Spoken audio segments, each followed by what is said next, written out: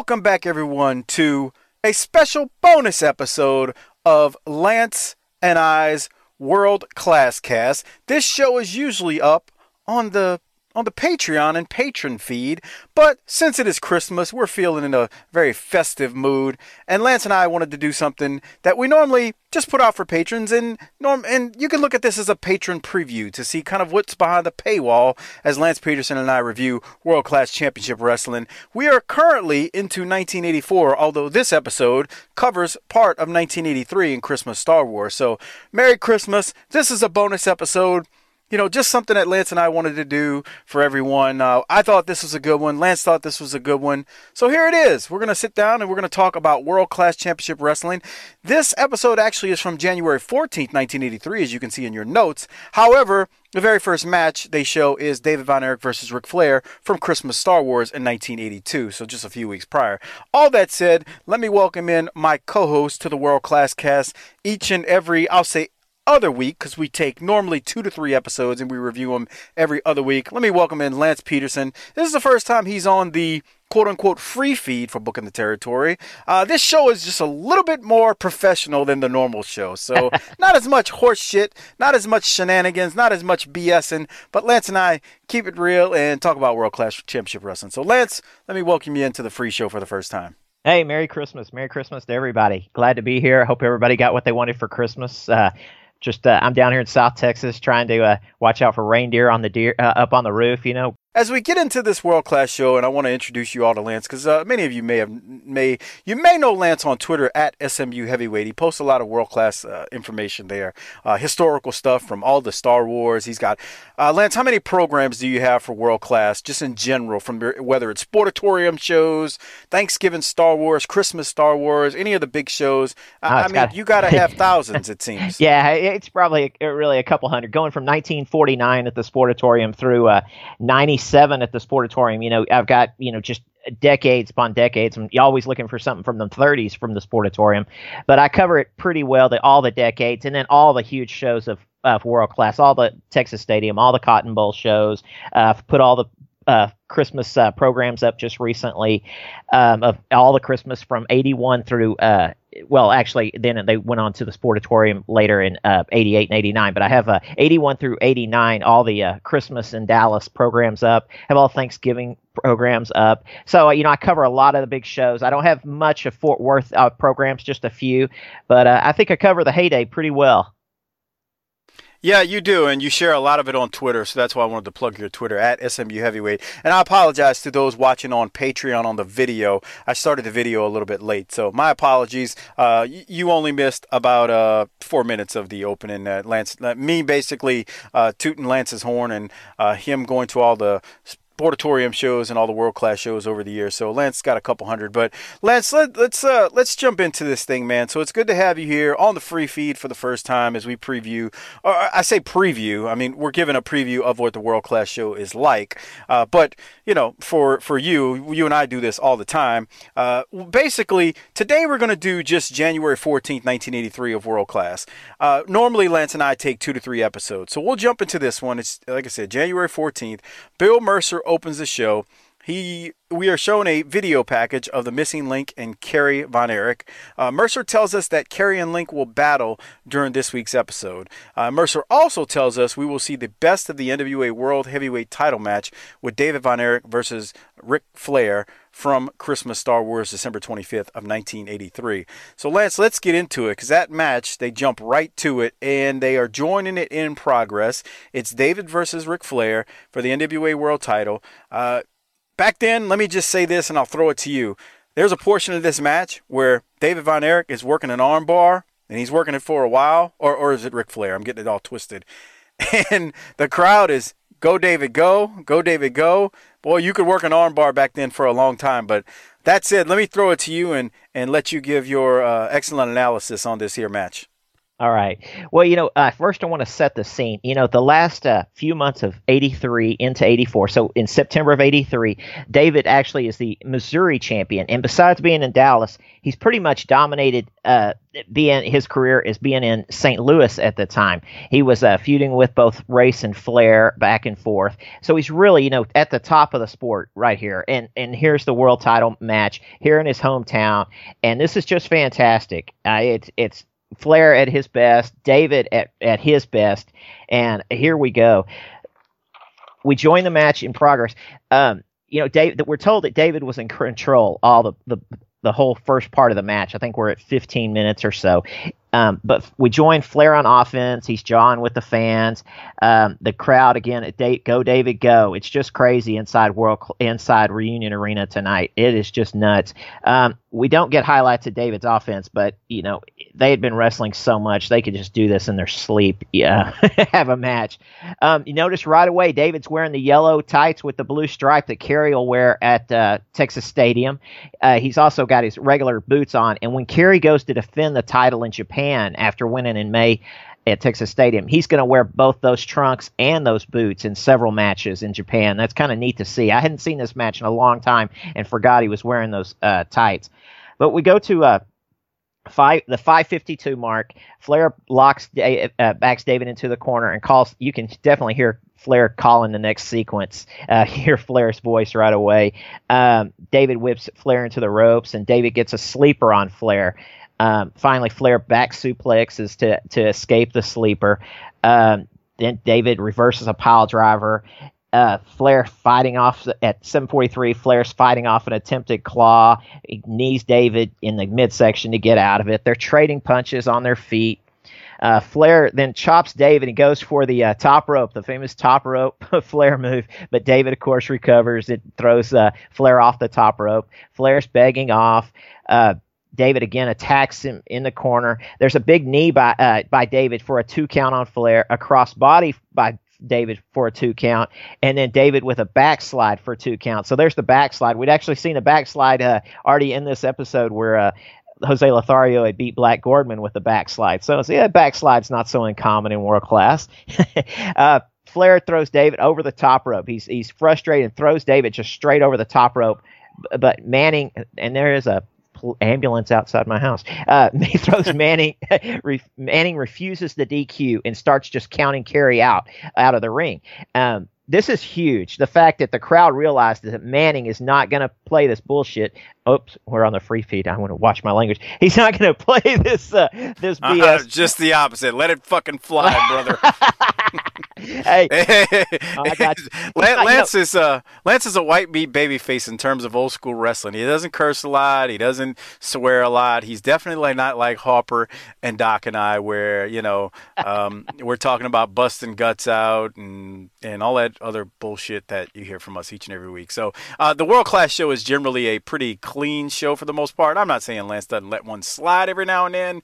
However, yes, Lance, if you don't want to, it's okay right. If you curse, but if you do. I know some of those Von Erich fans will be listening to this show, and so we've got to watch that language. But, it's a big deal that, Manning is not going to call for the DQ after David throws Flair over Flair throws David over the top rope. That is huge. I mean, the fact that, oh my gosh, how's he going to get out of it?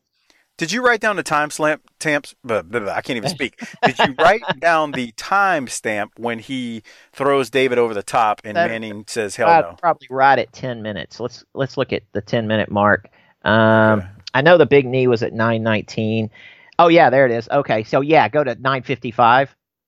All right, let's see. I'm a little bit before that as I'm watching it. They just did the backslide.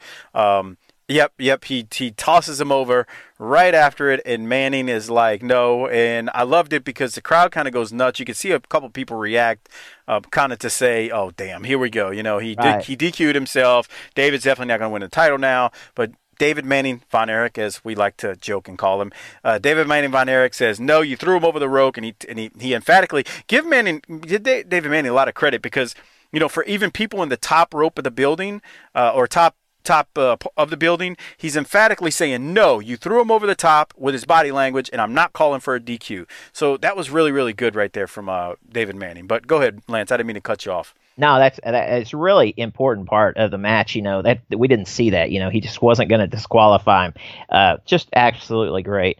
So Flair's mad at Manning. Back in, David gets a small package for a 2 count, and David with a suplex for a 2 count. The crowd just crazy as, Flair's begging off. David is just total control. And he catches Flair in the middle of the ring with the claw. You'll notice I think Flair drops the blade actually into David's trunks right there. I don't see any other way that he could have gotten rid of the blade. But it's a great full minute as David has the claw. Both are on their feet, and slowly David wears Flair down. It's just classic. Finally, Flair, laying flat back on the mat, reaches over and grabs a microphone off the commentator's desk and cracks David in the head. Flair's out of it. David's laying flat on the mat. Just bloody. I mean, he's blading his forehead to the skull right there. David is, because he's going to come up with blood all over his arms and everything. But unfortunately, Manning at that point does have to DQ Flair for using the microphone. Both are out of it.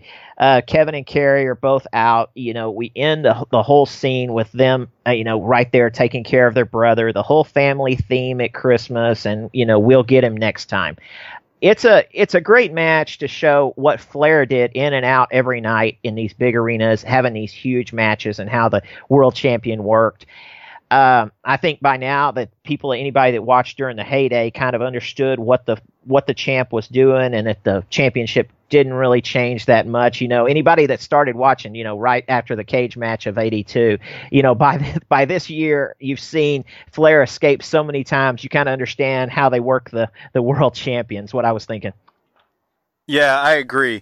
Everything you said is spot on. What I want to do now for everyone is I'm going to play the end of the match. If you're watching on the Patreon video portion, you'll see it. But let me play the end when David's got the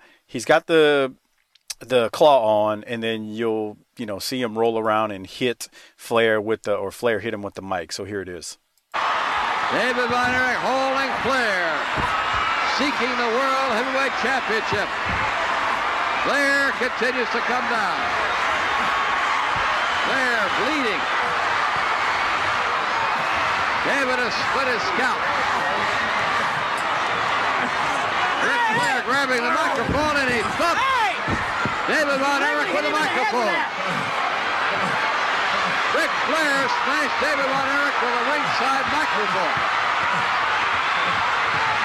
Now Flair is bleeding on the floor. David Von Erich is slow and is rolling on his face. But David Manning is not disqualifying Flair to protect the championship.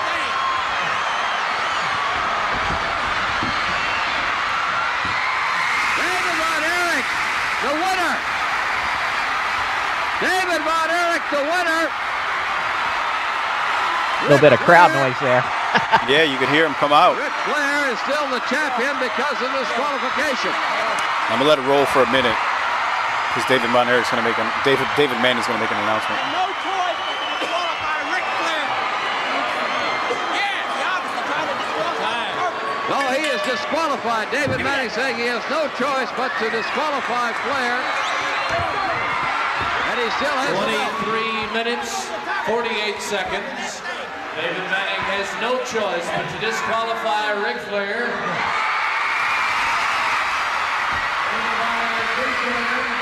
But Flair, by virtue of the disqualification, does keep the world belt. They do not turn over the championship on a disqualification.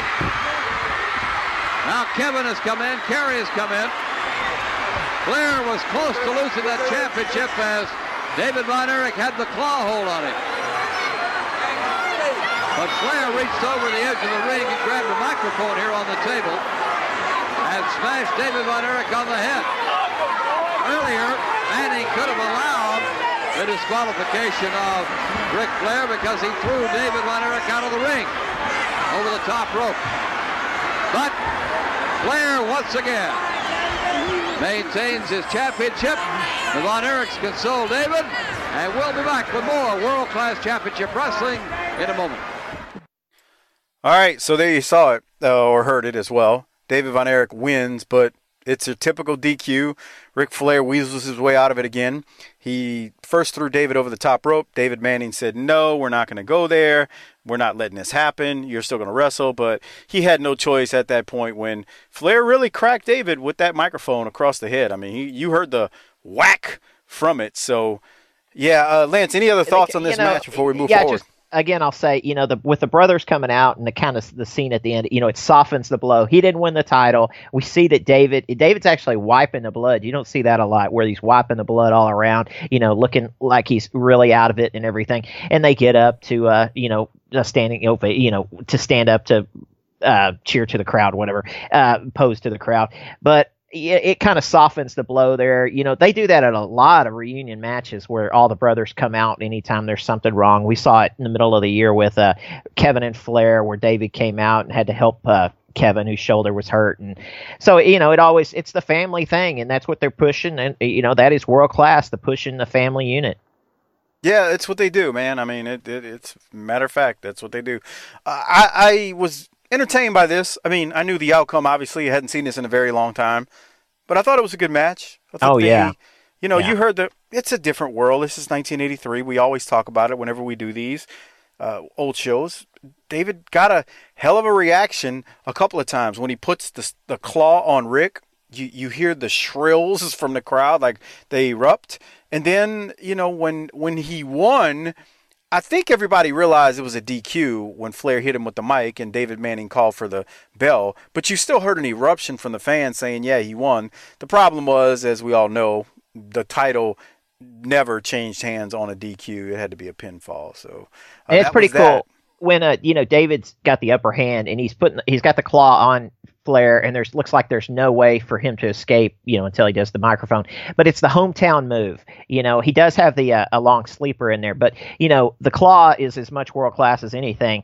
And there it is, the hometown move. Everybody's just, this is it. David, there's no way that Flair's going to get out of it this time. We've already seen him not, get disqualified, so he's not weaseling out of it. So it just brings it to just such a great climax.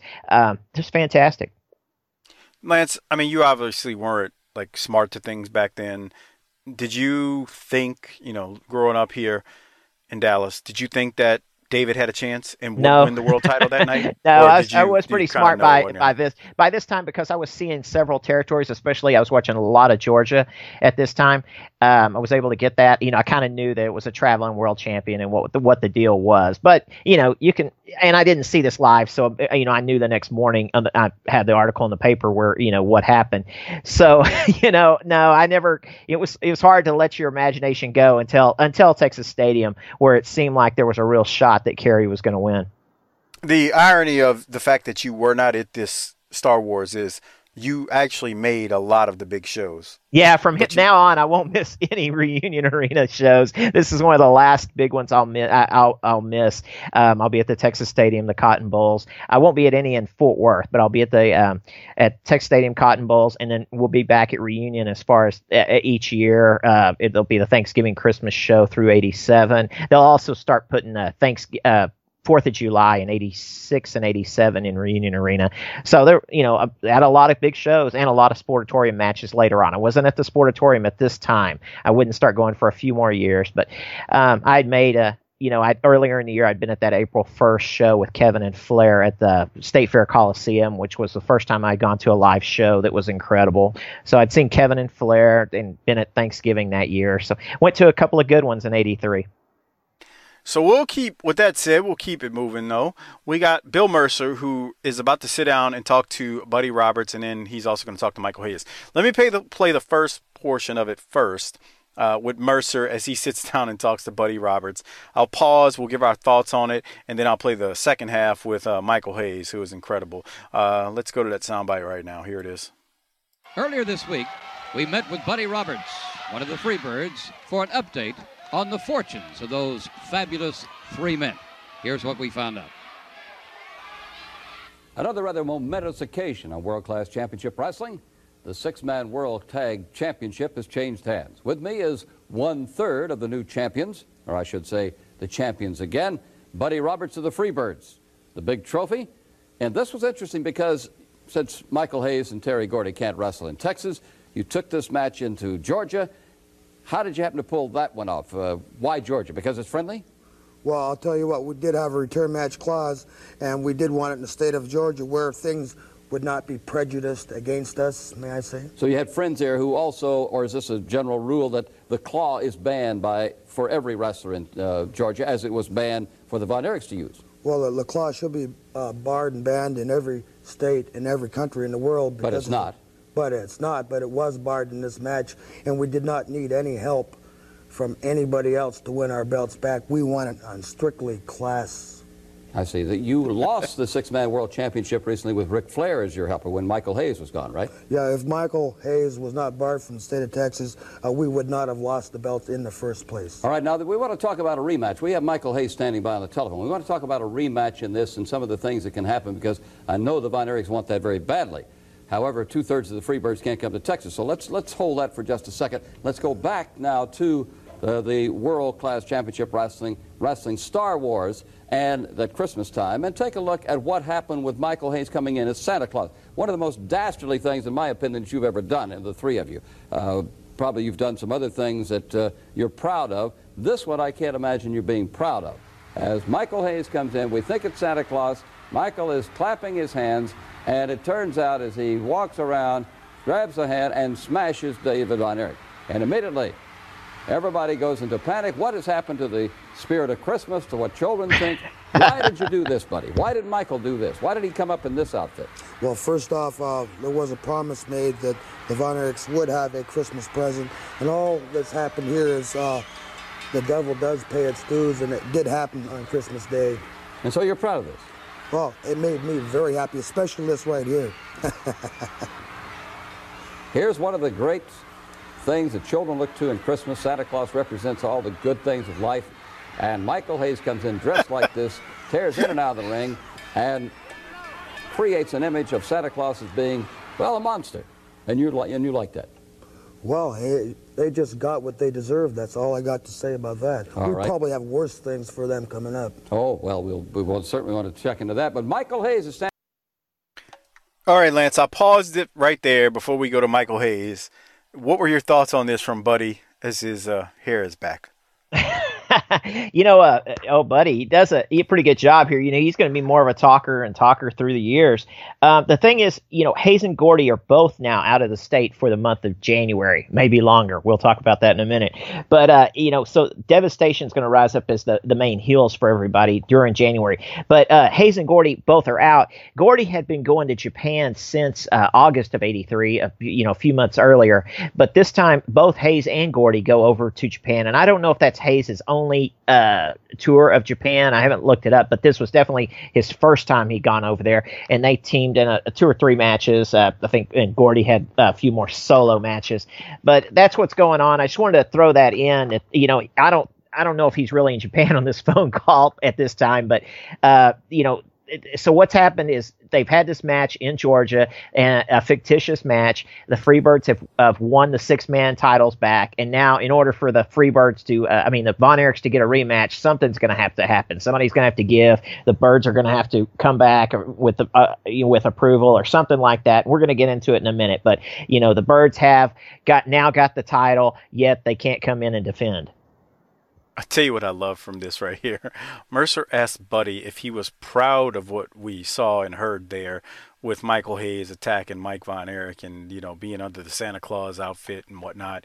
And Buddy says, yes, I was proud of it. Buddy says, the Von Erichs got what they deserved. Just great heel stuff right there. I don't know how else to say it.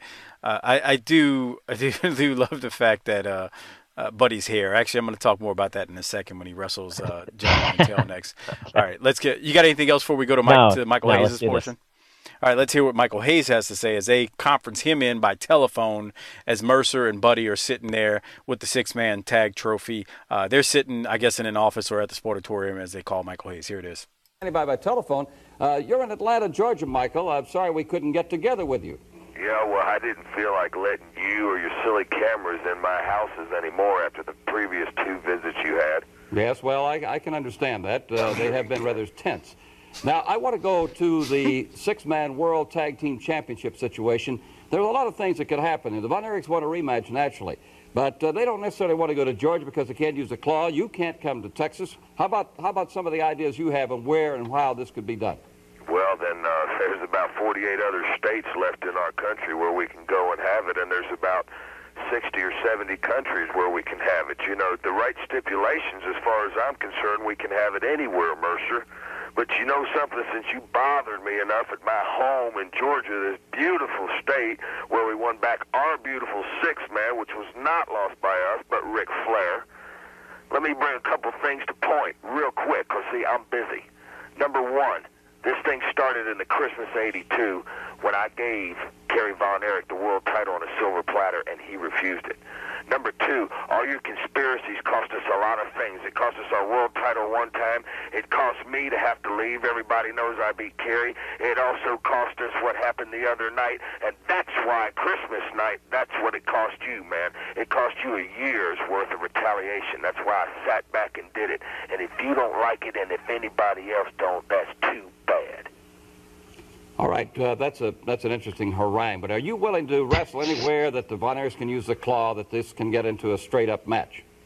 You know, Mercer, I guess, you know, you must be hard of hearing or your mother was scared by a parrot. I just told you, man, that any amount of money can add, you know, where there's money, there's a way. All right. You see, that's what brought us off a bad street, man, okay, because we scrapped and we dove for everything we ever had to get, not like them silly Von Erichs that had their daddy give them everything. So you pass the word along, man, because you never know when the Freebirds are going to show up, because there's only 3 of us. We can't be imitated. We can't be duplicated. All right, Michael, thank you very much. Appreciate your time. Thank you very much. Hey, don't bother me anymore, all right? We will not do that, certainly. So that's Michael Hayes. Are you in agreement? I'm in total agreement. Us Freebirds, we stick together. Of course, what Michael tells you to do, you do anyway, right? Hey, we stick together. We work as a unit, as one. Okay, brother? All right, thank you, Buddy Roberts, very much. World Class Championship Tag Team Champions. And we'll be back with more World Class Championship Wrestling in a moment. Mercer don't have a problem with getting snotty and being kind of assertive.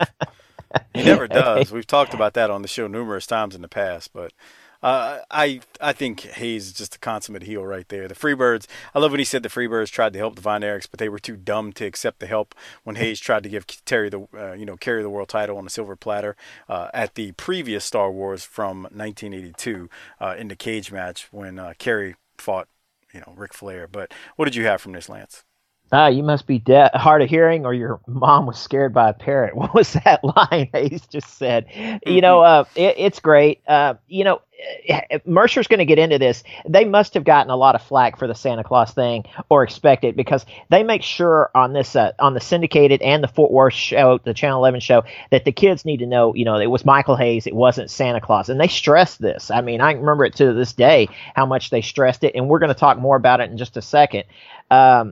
As I said, Gordy and Hayes are in Japan, and Buddy's going to be on the house shows and be on matches all month long. He's pretty much going to be married to Kevin all of January of '83 on the little spot shows. Kind of, I think you got Mantell's going to be with Missing Link, and of course Garvin and Adams are going to be tied up together for months.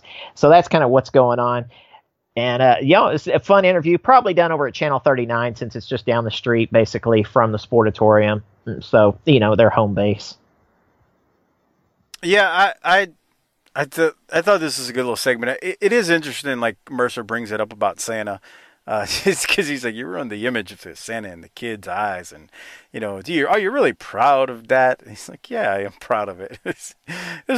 I thought this was a fun little sit down with Buddy and bringing Hayes in. It was good that they did, and some things that, I never realized back in the day was that Hayes and Gordy were in Japan. No, I did not. I just didn't know. I had no way of Absolutely. knowing. And for people that, the Von Erich fans that are kind of listening to this for the first time, when Gordy comes back and he has the Oriental spike, that's right at August of '83, and they say he's gone to Japan and gotten the Oriental spike.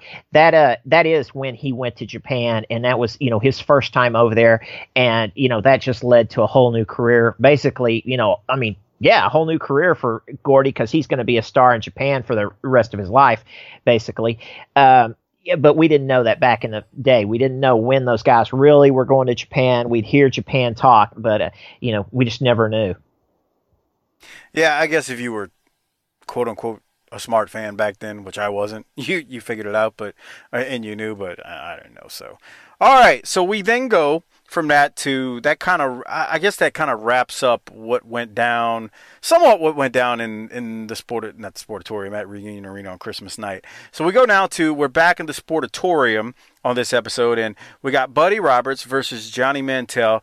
We saw it during the interview segment as we watched and listened a second ago, but Buddy's hair is finally growing back. I mean, it's been gone for over 6 months, but his hair is back, albeit short. Now, in reality, if he would not have cut any of his hair over that 6-month period, he would have possibly medium length hair by this point, because 6 months had passed since the hair cream was put in his hair by Iceman King Parsons. I mean, that was in June, Lance. So that was some powerful stuff. That Freebird hair cream, powerful. Yeah, so we're 7 months later. Come on, he would have. But anyway, I think it's funny to point that out now. But let me give you my thoughts on this match. I didn't have a whole lot from it, although they did go a long time. Johnny Mantell, near the end, he hits a nice clothesline near the end of the match. Then Mantell rolls up Buddy into a small package. But in the end, the time limit draw happens, and is just as Mantell puts Buddy in the small package for that pin. So this, I guess I'll say a long match, but it was kind of typical. I mean, if you think about it, back then, we got a lot. We've said this on the Patreon shows and patron shows a number of times. A lot of these matches in the Sportatorium, you got long matches, and they went to time limit draws. But what did you have from this, Lance? Yeah, one more thing on that Reunion Arena. That would have been as big a move, the Santa Claus coming in, if they had lost, as it would have compared to the cage match. The cage match with the cage door slamming on Kerry's head cost him the world title. This didn't cost him the Von Erichs the match. So, it's remembered, but it's not like, the worst thing in the world. I mean, I don't think they played it up enough that Mike got pile drove. He should have really played that up for the next few weeks hurt, but I don't think he's going to. So yes, the era of the headgear is totally gone with Buddy. Mercer is just telling people how bad it was, desecrate the symbol of Santa Claus. It was just such a bad image for the youngsters. Mercer says he's been handed a note during this match. He says the 6-man match at rematch has been signed. Mercer says, as I understand it, part of the match, and we don't have all the details, but Gordy and Hayes will be allowed back to defend the title. So he's, again, for people who haven't been listening, I talk about this a lot. Mercer, has to be in more general terms. He's doing the syndicated show, while the Channel 11 show out of Fort Worth, which sells the tickets to the local audience, they're here, selling tickets to all these little spot shows, to the reunion shows. That's kind of Mark Lorentz's job in Fort Worth. So Mercer, keeps it really general, because he doesn't know exactly what steps have been released yet to the public on the Channel 11 show. Because by the time Well, I was going to say, so we're talking about Mercer's doing all this during the Johnny Mantell and Buddy Roberts match. But what I wanted to say, too, was maybe people who are listening to this for the first time, the World Class show, they don't understand the difference between the Fort Worth show and the syndicated show, which is the show we're reviewing, where it took place in Sportatorium. I don't know if you want to give a Cliff Notes version of that, because I had no clue about that as a kid growing up. I didn't know there was the Fort Worth show, what is it, the Channel 21 show? Channel 11. I had no clue. Channel 11, say 21, Channel 11 show. There was a Channel 11 show that came on in the area. That was not the show that most of us around the country, if we got World Class in our market, we never got that. All we got was the syndicated show, which is the shows that are on the WWE network. Right. So you got what we're seeing are the matches that are filmed. They have matches weekly at the Sportatorium, but they filmed every 2 weeks. They filmed 2 episodes. But every Monday night was the regular show in Fort Worth. And Fort Worth had equal, really good shows to the Sportatorium. Right. So, but during that show, Mark Lawrence is the host. He's more of the storyteller. These matches are a lot longer, a lot more mid-card to lower mid-card matches. So we saw Johnny Mantell, 3 times as much as we see him on the syndicated show. In a lot of those things, we'd see Super D1 versus Mike Reed, these opening matches, but we'd get all these hot interviews. I mean, all these interviews, all these angles happened, and once in a while we got, big matches. They'd show a 6-man match from the big convention center shows a few weeks later. So the Channel 11 show handled all of Fort Worth. And the interviews are what are stand out to me all these years later. I always want to see the Fort Worth shows, and a lot have shown up on Reunion. On YouTube, and I just think they're fantastic to watch. You can if you can find the big 6-man where they show the big 6-mans, like the match of the year, they say in '84 was the Bad Street match at the convention center, and you can find that match, on these episodes on YouTube, and that it's just a different way of looking at it than just seeing the regular old Sportatorium all the time. Yeah, I mean, I lived for it. I was so mad as a kid when I'd fall asleep on Saturday night and miss the end of it, and I know plenty of people feel the same way. It came on locally in Dallas at 10 o'clock and went till midnight, and it right against Saturday Night Live, like you always hear about the show going up against Saturday Night Live and getting better ratings. I don't know how much of that's legit and stuff, but probably in this area it probably was, because they were on fire there at the end of '83, '84. I mean, Carrie's got the girls coming in, and the guys are we're all for those guys. The Von Erichs, they're like the cool guys that you'd see at the YMCA. You wanted to be their friend. They were the older guys. They're nice to all of us on TV. They really, the family aspect of it pulls your whole family into watching. That's why it was so popular, is because here, it was pushed as a brotherhood, the father, and your parents probably watched, and you probably started watching right at the heyday. So, it was a full family thing. Now, my family did not watch, but they did take me to the shows, some of the big ones early on when before I could drive, because, 13, 14. And they knew who people were from a million years ago, but they weren't watching every week, but definitely were familiar with Gary Hart. I remember, that my parents were always familiar with who Gary Hart was, and that they had the spoiler and stuff like that. And I'm sure there's a lot of people out there that feel the same way. I feel like the Channel 11 show, I mean, every Saturday night, that was just where you went, your destination. Kind of like people going to the 605 show on TBS. That was their home. The Channel 11 was my home show. Yeah. So I just wanted to point that out, that in Dallas there was 2 shows. There was the one we're reviewing, and then you had a show every Saturday night, 2 hours long, that Mark Lawrence kind of walked people through. So Mercer had the syndicated show. Mark Lawrence had the Channel 11 show on CBS on at 10 o'clock on Saturday night. So 2 different shows. We only got the one. So the point Lance was trying to make when he was talking about the beginning of this match is Mercer's kind of talking about some things that are going to be happening, but he can't really mention it all because he's waiting for the Channel 11 show to air and the stipulations to officially be announced. So it took a little bit of coordination on their part. But anything else from the Buddy and Mantell match, Lance, that went to a time limit draw? Yeah, plus, for instance, Mercer can't sell it. He's not trying to sell tickets to this show. This episode airs on January 14th, and the big show that they're building to, this big 6-man rematch, was on January 30th. So, I mean, he's not, Channel 11's already built this show up for weeks. Let me see where I'm at. Yeah, we kind of went over each of those parts I wanted to do. Channel 11, as I said, had the weekly promos for the local card, and I put Mercer I put Mark Lawrence ahead of Mercer because of what Mark Lawrence had to do each week selling everybody, while Mercer had to just, general terms and not worry about it. But I'm coming around on old Bill Mercer more than I was in early '83. He does okay sometimes. Sometimes he just doesn't have the camera view. He's using a little bitty monitor. I'm not sure sometimes if he knows what the plan was and what he should be pushing. Unlike Mark Lawrence, who looks like when you listen to Mark Lawrence in Fort Worth, it's as if he went in the production meeting and took some serious notes on exactly what he was supposed to be pushing. And that's what he does. Mark Lawrence definitely pushes what we should be thinking about each move in the territory. Bill Mercer's biggest problem is when he's calling certain moves, he will call something completely different than what you see. Like, I can't remember if it was a pile driver or something. There was something we were doing a couple of episodes ago on the Patreon feed, and he called the finishing move I don't even remember what it was, but it was a pile driver, but he literally called it something completely different. The brain buster also that Jimmy Garvin would do. He did the brain buster and he called it something completely different.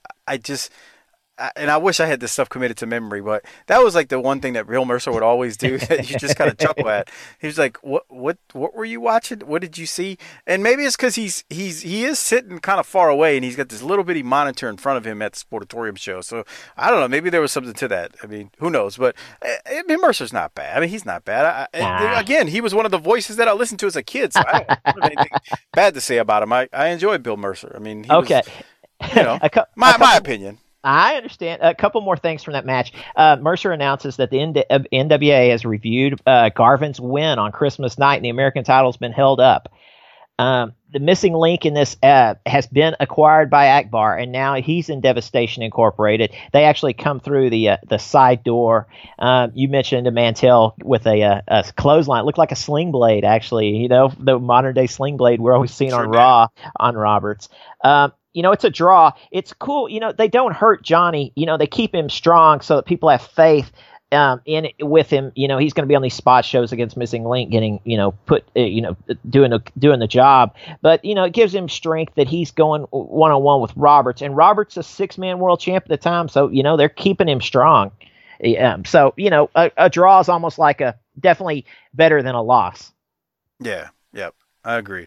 All right, so we'll keep moving. We'll go to the next match. And I want to remind everyone, Lance and I do this every 2 weeks on the Patreon feed. So if you're not a patron, become one at tinyurl.com/PatreonBTT. You get access to all of the world-class shows, which to date we have now done End of 82, all of 1983, and these shows in 1984 through the one you're listening to January 14, 1984. So they're all there at tinyurl.com/PatreonBTT. Not only do you get the audio version, but if you want the video version, you can get that as well, because Lance and I do a video version where we are kind of, we show the finishes and play the promos, similarly how we do with the NWA show and Smoky Mountain show and all that good stuff. So there's that. Again, it's tinyurl.com/PatreonBTT.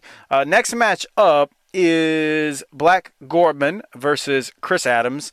During the introductions, Jimmy Garvin does crash the party. Lance, I want to play that first before we do anything else. Sound good? Sure. All right, so let's go now to Mercer or Mark Lawrence in the ring. Gordman. Across the ring from England, his opponent, 230 pounds, gentleman Chris Adams.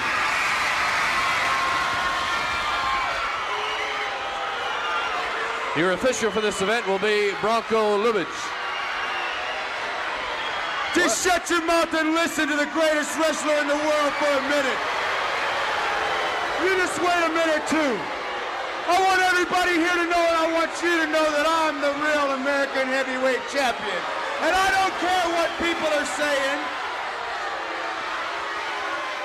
I don't care about it. I know the fact that it's held up as a conspiracy. It's a conspiracy because the title's held up. Just like the Texas title. Why don't we defend it right now? Why don't you wrestle me right now? Let's just get it settled right now.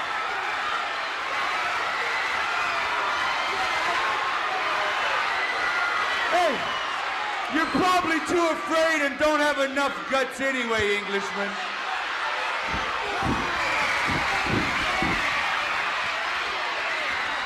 And Jimmy just attacked Chris Adams and suplexed him. Well, look what happened here. Gorgeous Jimmy Garvin comes romping in and makes a big speech. And then in his best behind-the-back attack, he comes off with another sleazy attack on Chris Adams. See that lady in the red. And Chris Adams opening up on Black Gorman because he, I guess... Go ahead. What were you about to say? I like that lady in the red that goes around ringside. It's one of the classic, she's still there. She's been there all year. I didn't think she'd last this long, but she goes up to ringside and yells at everybody, and she's wearing red. You'll see her on several matches this episode. Just a way throwback. If you had told me years ago that, if you told me years ago, that Gordman and Adams were having a match, I wouldn't have paid attention. But now, in my older age, I know that Adams has, was in Mexico. I know the legend that Gordman was. So I was kind of up for this match, but it's pretty quick.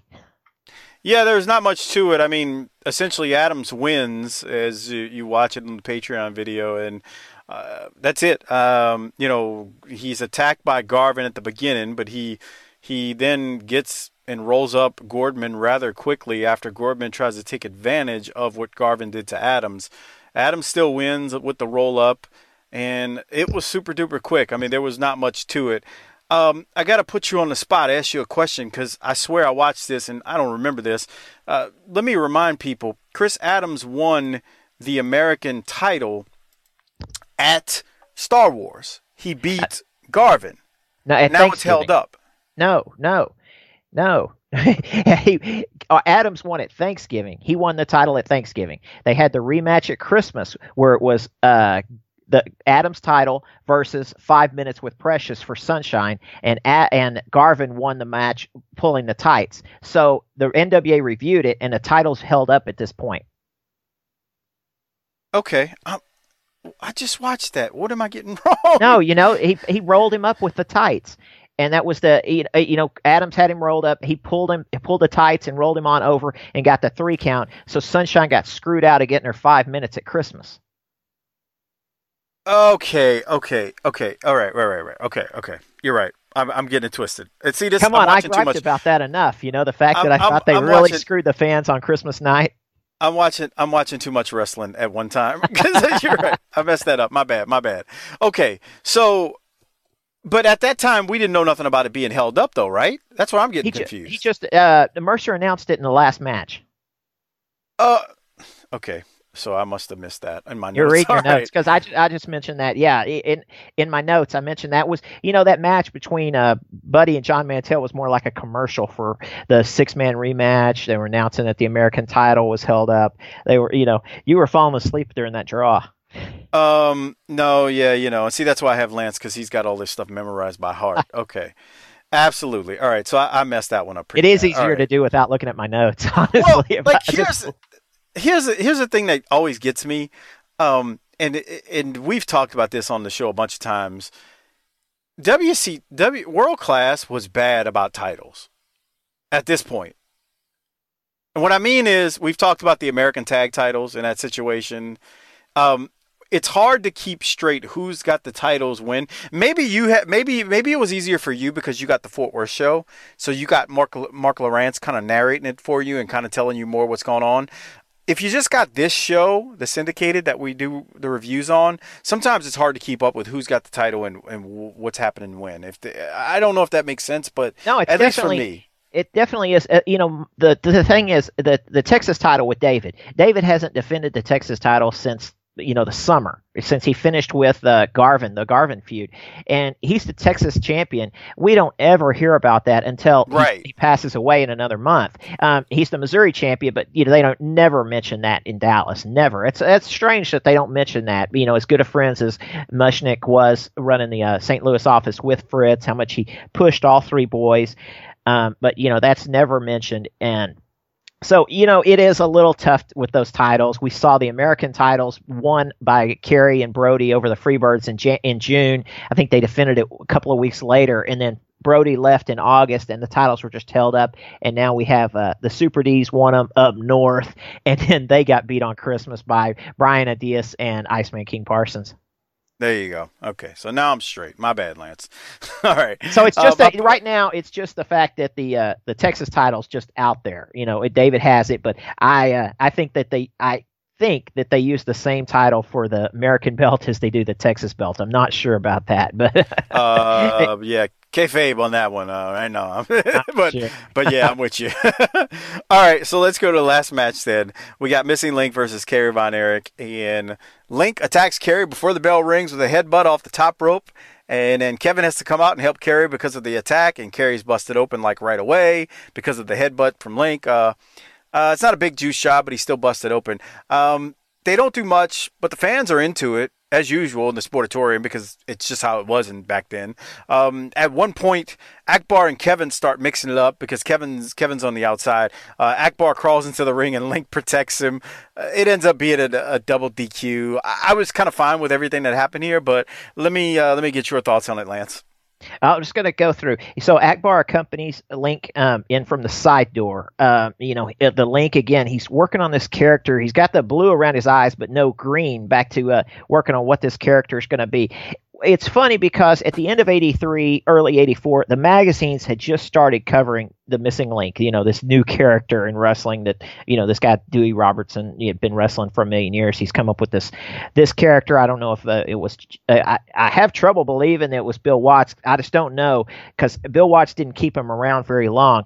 But the magazines, by the time he came into World Class, the magazines were pushing the Missing Link as this guy and pushing that his name was actually Max. And it was a crazy article that they pushed in several of the magazines that Akbar said that his real name was Max, and it was Max the Missing Link. But by the time we're seeing this on World Class, there's no mention of that. It's one of those magazine things that just never came to fruition here in World Class. It was just totally not looked at that at all. But it's kind of funny. He just wasn't in Mid-South that long, and he's still developing the character.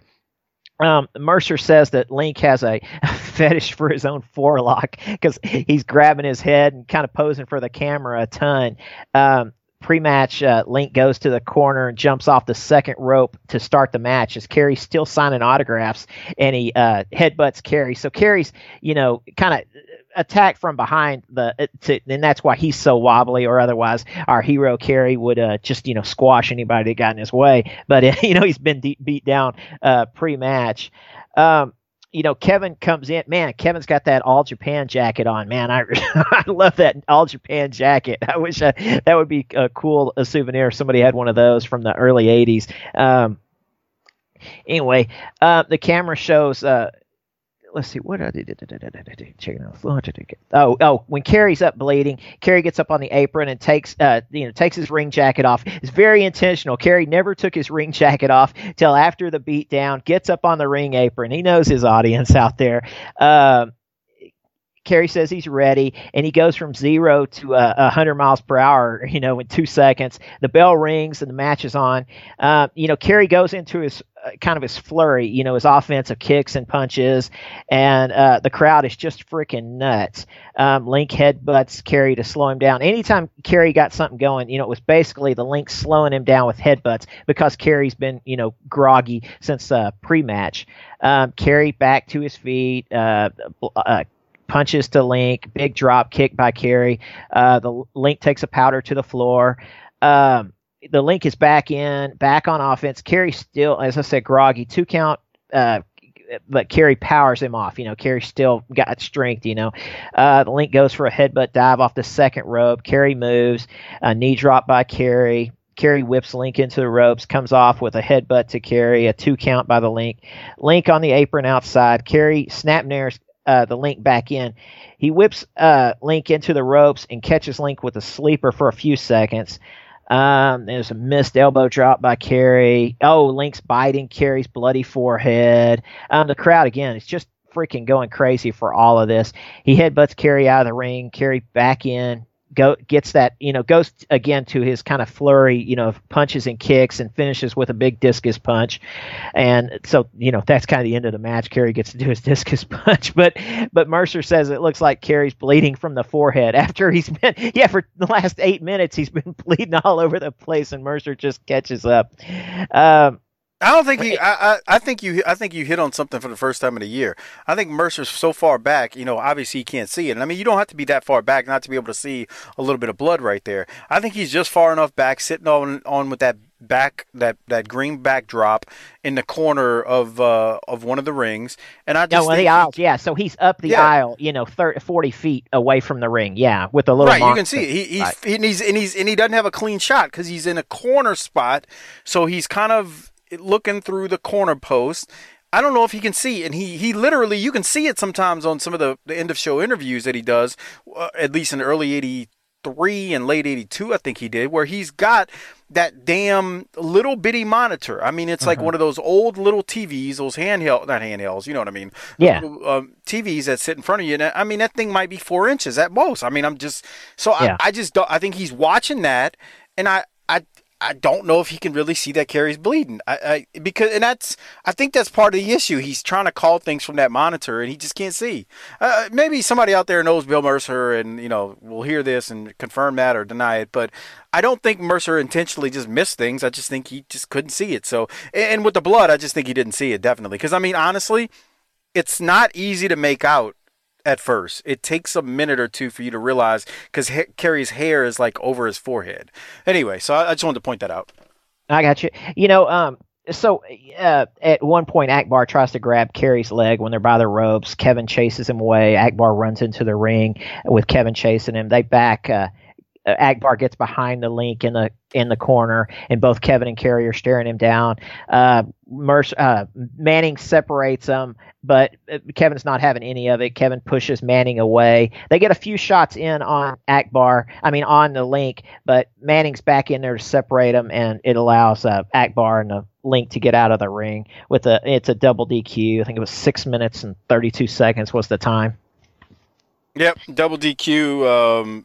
And honestly, I enjoyed it because it was hot from the beginning. They didn't do much, but I thought it was real good stuff. So, Lance, anything else from this match before we start to wrap things up, so I can make sure this Patreon video doesn't go another 4 to 5 minutes, so I can. I know I went too long on a couple of those, just kind of giving a little too much stuff. Hey, at the end of the show when Mercer's closing it, you can see on the opposite side that they're drawing the lucky number out of the program for tickets to the next week's matches. Or they used to give away these Zippo lighters that said "Taken by Force" by Fritz von Erich. That I sure would like. If anybody's got one out there, there's two different styles. There's a kind that you could win at the Sportatorium. There's actually another one that's just a little different that Fritz would actually give out to people, friends, in business and things like that. And I don't have either one of them, but I'll take it.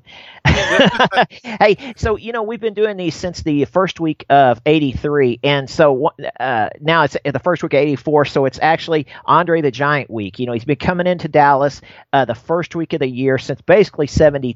There's not too many times he didn't do it the first week of the year. He also comes in for another big show. So this crowd, there's no letdown after a big reunion show. You see the Sportatorium's full, plus they bring in the biggest wrestling attraction there is in a traveling attraction as in Andre the Giant. We're going to see that next week, and it's always cool to see Andre in the Sportatorium because he really towers over the people on the benches coming down the aisle and things like that.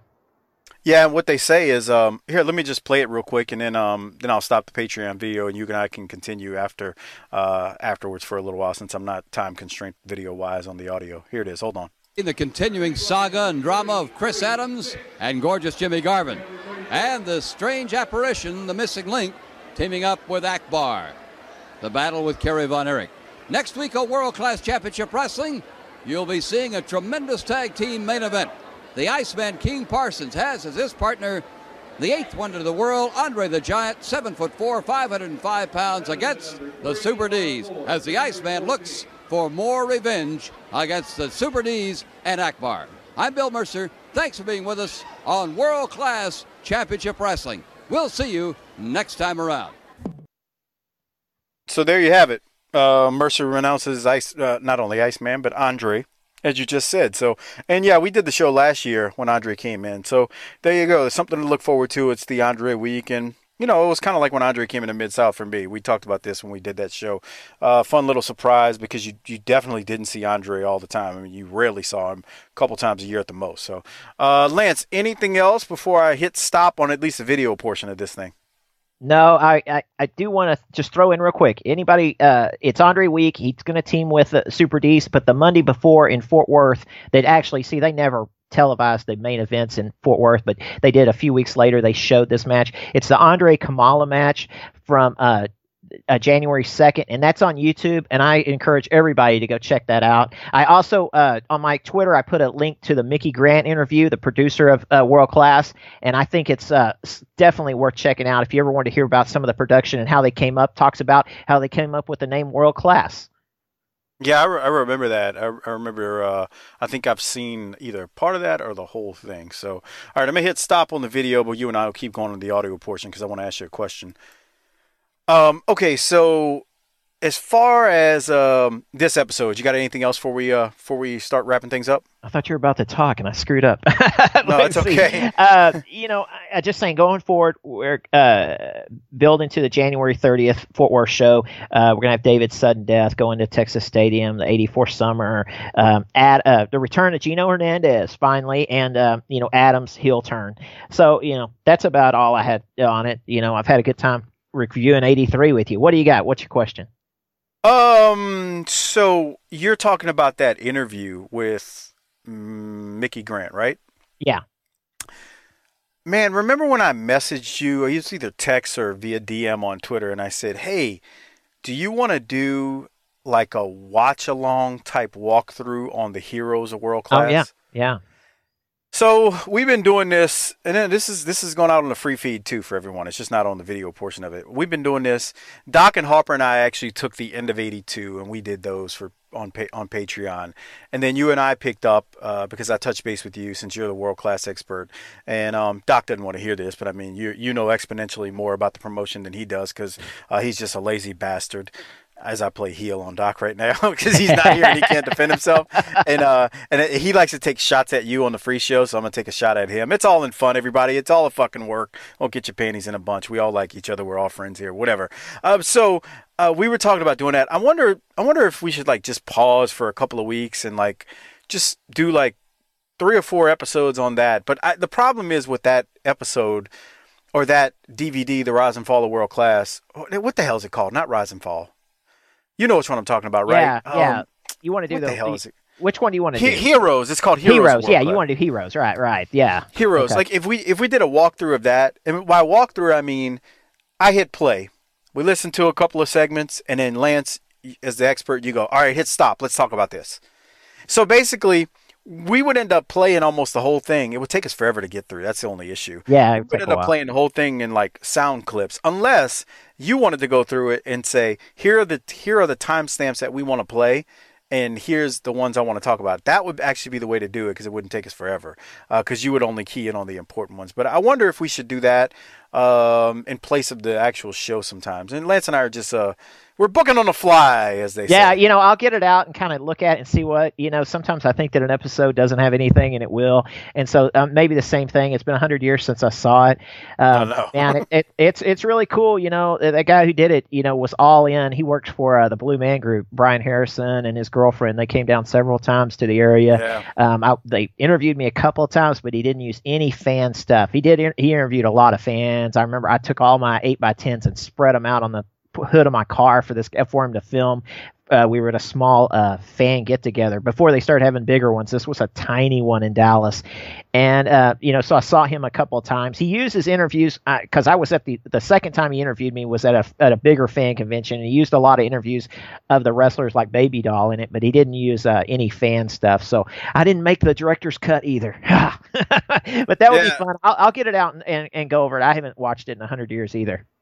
I was just thinking about it. I mean, honestly, if you want to like, because there's a lot of, I remember watching that video and there's a lot of gold in there and some like really interesting things. The thing is with it, you know more about it than I do. So you would be inner working wise. You would like there may be certain things in there where you go, man, I know for a fact from X, Y, and Z and other sources that this is 100% true. Or you'd be able to say, such and such maybe kind of just stretching things. They're not lying, but they're making it sound like. So anyway, if it's something you want to do, we can do it. Yeah, I'll give it a shot. I'll go over it and see what start it and see what's going on and everything. If it's not time well spent, don't worry that'll about be it. cool. You know what I mean? Did I mention the next match? I mean, the next episode has the Ravishing Smooth Operator versus Kamala. Early Rick Rude. I'm seeing that on the screen right now. I'm excited to watch that. January 21st of '84. Yeah, the next episode. That's that same night that I'm talking about that Andre's teaming with the Super D's. It's Kamala versus Rick Rude. Rick Rude. I'd already seen Rick Rude in Georgia, and I guess he'd done Mid-South probably right after that when he started teaming, and he'd done Southwest around this time probably. But it's good physique and everything, but going to look much more colorful when he comes in a few years into world class. I'm trying to remember. I'm trying to remember. We haven't seen Shawn Michaels. Shawn Michaels will come in '85 for a match with Billy Jack and with One Man Gang. So, once in a while you get things like that where the guy who really, becomes this huge star is just starting out as a jobber. All right, so I just looked it up. Full disclosure, I'm on my computer because I wasn't quite certain. And Rick Rude debuted in Mid-South. I knew it was against Rip Rogers, but I wasn't sure when. But he debuted in Mid-South against Rip Rogers. Nope, September 1st, 1983. Oh, September 83. Okay. So yeah, 3 months. Okay, so he's already there. Okay, so he got booked in just like how they've been booking in Ernie Ladd and the Junkyard Dog had already come in a couple of times. So that's kind of that. Okay. Yeah, so if it aired September 1st, '83, that means he was in Mid-South and at least by August, since that was his first TV match for them. So, Rick Rude came in. If you would have asked me, I would have said '84, but it was '83 that he came in there in Mid-South. So I guess he goes to world class after. And when they filmed that Mid-South show, that you always see from the Irish McNeil Boys Club, how many episodes, do you know how many they were filming at once? God, this is where somebody's going to say, you're supposed to be the Mid-South expert. 3, but I know there were times when they did more. At least I feel like there was. I don't have it committed to memory though. To be honest, I was in Shreveport a few weeks ago, and me and my 16-year-old were kind of joyriding. I thought, man, I don't know where that place was. I think it's not standing or something's in its spot. And I thought, well, if I was really more into this, I could go find that because we were just goofing off when my wife was at the casino. It's not. Yeah, it's not there anymore. Actually, one of our listeners, Sean Sparks, he tweeted out a while back at Sparks Third Coast, 3RD for Third Coast. He tweeted out maybe during the summer of 2017 at one point, he got pictures of the site where it used to be. So like he took pictures of the old location of it. Similarly how people take pictures of the grassy area where the sportatorium was. Yeah, which I thought was very, but he posted. So no, it's the actual building is not there anymore. I tell you, I know when Zack Sabre Jr. came in to wrestle last year in Dallas, now it's been maybe 2 years on a show. He went over there to the sportatorium, and supposedly Luthez had some of his ashes spread on several different famous arenas, including the sportatorium. I don't know about that, but who knows? Really? Who knows? Huh. Okay. Yeah, again, who knows? We're not saying it's not true. We just don't know. Okay. Lance, anything else, man? Tell the people where to follow you at SMU Heavyweight, right, on Twitter? At SMU Heavyweight, and they'll be surprised I've been doing this a year with you when I'm still getting tongue-tied a year later. But hey, Mike pulled me out of obscurity. He's unleashed me on the world today. I'm not behind the paywall, but it's been a good year, Mike. I really appreciate you doing this, man. 1983, I talk about it without even looking at my notes. I feel so good about it. It was just such a great time. And we're going to get into 84 and a lot to look forward to with, Texas Stadium. And, I really like the Chris Adams turn. I do. I think he's a heel. I think he should have stayed a heel the rest of his career. I really do. Fantastic stuff. With the world title, everybody's hero in world class, Kerry's going to go for the world title. And, I think that maybe a lot of people say that there might be a letdown after Kerry loses it after 2 weeks. But I say that maybe they had lost audience because people were figuring out that this, world title mess, you weren't just going to get the world title. And, the champ was always going to get screwed. or always going to screw somebody over. So, I think it was cool that they let that Kerry won. It kind of, gave future title matches. There was a chance that Kerry was going to win it again or somebody else because they had seen a title change. So, a lot of good stuff in '84, man. Merry Christmas to everybody. I appreciate everybody listening, and I'm just going to keep on working, trying to do better at this in '84 with '84 year. Yeah, we're gonna have a lot of fun. Like Lance said, we've been doing this for over a year now, and like I said, we also did. If you're wondering, Lance is saying '83. That we did a few, not Lance and I, but me and the regular crew, the regular BTT unprofessional assholes out there. Myself, Doc, and Harper. We did November. I think we actually did October, November, and December of '82. Right before and when the shit hit the fan with the Freebirds and Von Erich. So that was a fun part of the journey as well. So good stuff. No, Lance, I appreciate you doing this, and thank you very much. You've been a world of help with World Class. Because, again, Doc doesn't know shit about World Class, even though he says he grew up on it. He's going to bust on my ass, though, for this episode. It's probably the only one he's going to listen to of me. I know he's going to have a lot to say. I'm just going to bury my head in the sand. Well, the best part about it, too, is I haven't, you and I are recording this 6 days before Christmas. It's December 19, 2018. It'll drop Christmas Eve, late Christmas Eve, very late Christmas Eve. So maybe everybody out there wrapping presents and all that good stuff and enjoying your holiday and drinking some Pennsylvania Dutch eggnog or whatever you're drinking in your glasses. You wrap your kids' presents or wrap your significant other's presents. You'll listen to it then. But Doc has no clue that this show will drop Christmas Eve / Christmas Day as a bonus episode. So I'm sure he's already said you put him to sleep. He's already said you bore him. You know how he is, man. And Harper, he doesn't care. He doesn't even say anything. But Doc, Doc's got to get cheap heat because he can't get heat any other way. And I'll put those guys over. I think that some of the analysis they do on the NWA shows are really right on. Y'all also do the Smoky Mountain, which I'm going to really try to get into that in the next year. That's my least thing I know in this world is the Smoky Mountain wrestling. It just wasn't it wasn't on in Dallas, and it just didn't. I wasn't getting the magazines anymore when Smoky Mountain was going on. But your interviews with the guys that were part of that are just fantastic. Everybody should look up one of Mike's interviews. Then once you look up one, you'll look up another. Look up tons because Mike's a really good interviewer. And those other guys, I know they give me shit, but I do enjoy their NWA reviews. And also, Mike has a pretty good relationship with Jim Cornette, and which is gives him street cred right there in the wrestling world. And that's you don't have to blow me any more than you're doing. What's that? I said you can stop blowing me now. It's oh, okay. I'm trying to give you a Christmas present. I didn't get your bottle of Hennessy in your stocking yet, so I have to. I'm gonna. Did you get the shirt I sent you? Did you get your shirt? No, you didn't get my shirt to me yet, but I'm waiting. It hadn't arrived yet? No, it's not here yet. Okay, I need to figure out what's going on because I got a notification that it shipped at least 7 days ago. So. That's actually worrisome to me, but let's we'll talk about that off air. But anyway, so yeah, no, Lance, thank you for the kind words, man. I appreciate it. I actually don't think I'm that good, man. I think I'm average at best. So, and but I have good co-hosts. I have you. I have don't Doc, say that because that myth puts me way down. if you're only average. No, I'm average at best. Doc and Harper.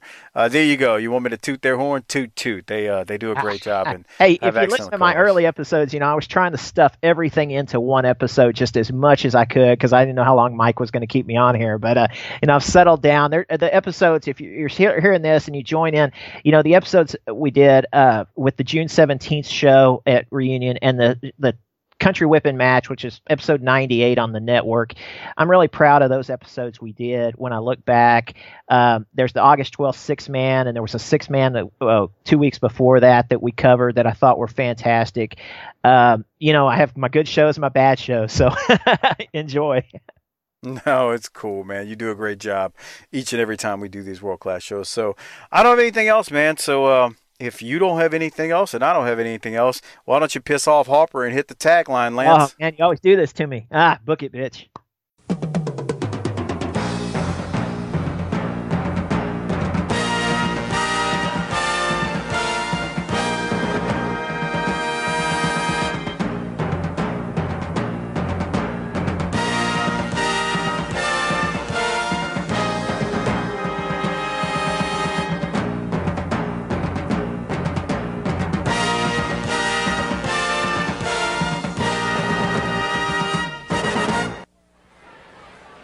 Welcome to World Class Championship Wrestling from the world-famed Sportatorium here in downtown Dallas, Texas, the most famous wrestling arena in the world. We bring you World Class Championship Wrestling. I'm Bill Mercer, and great to have you with us wherever you may be throughout the world.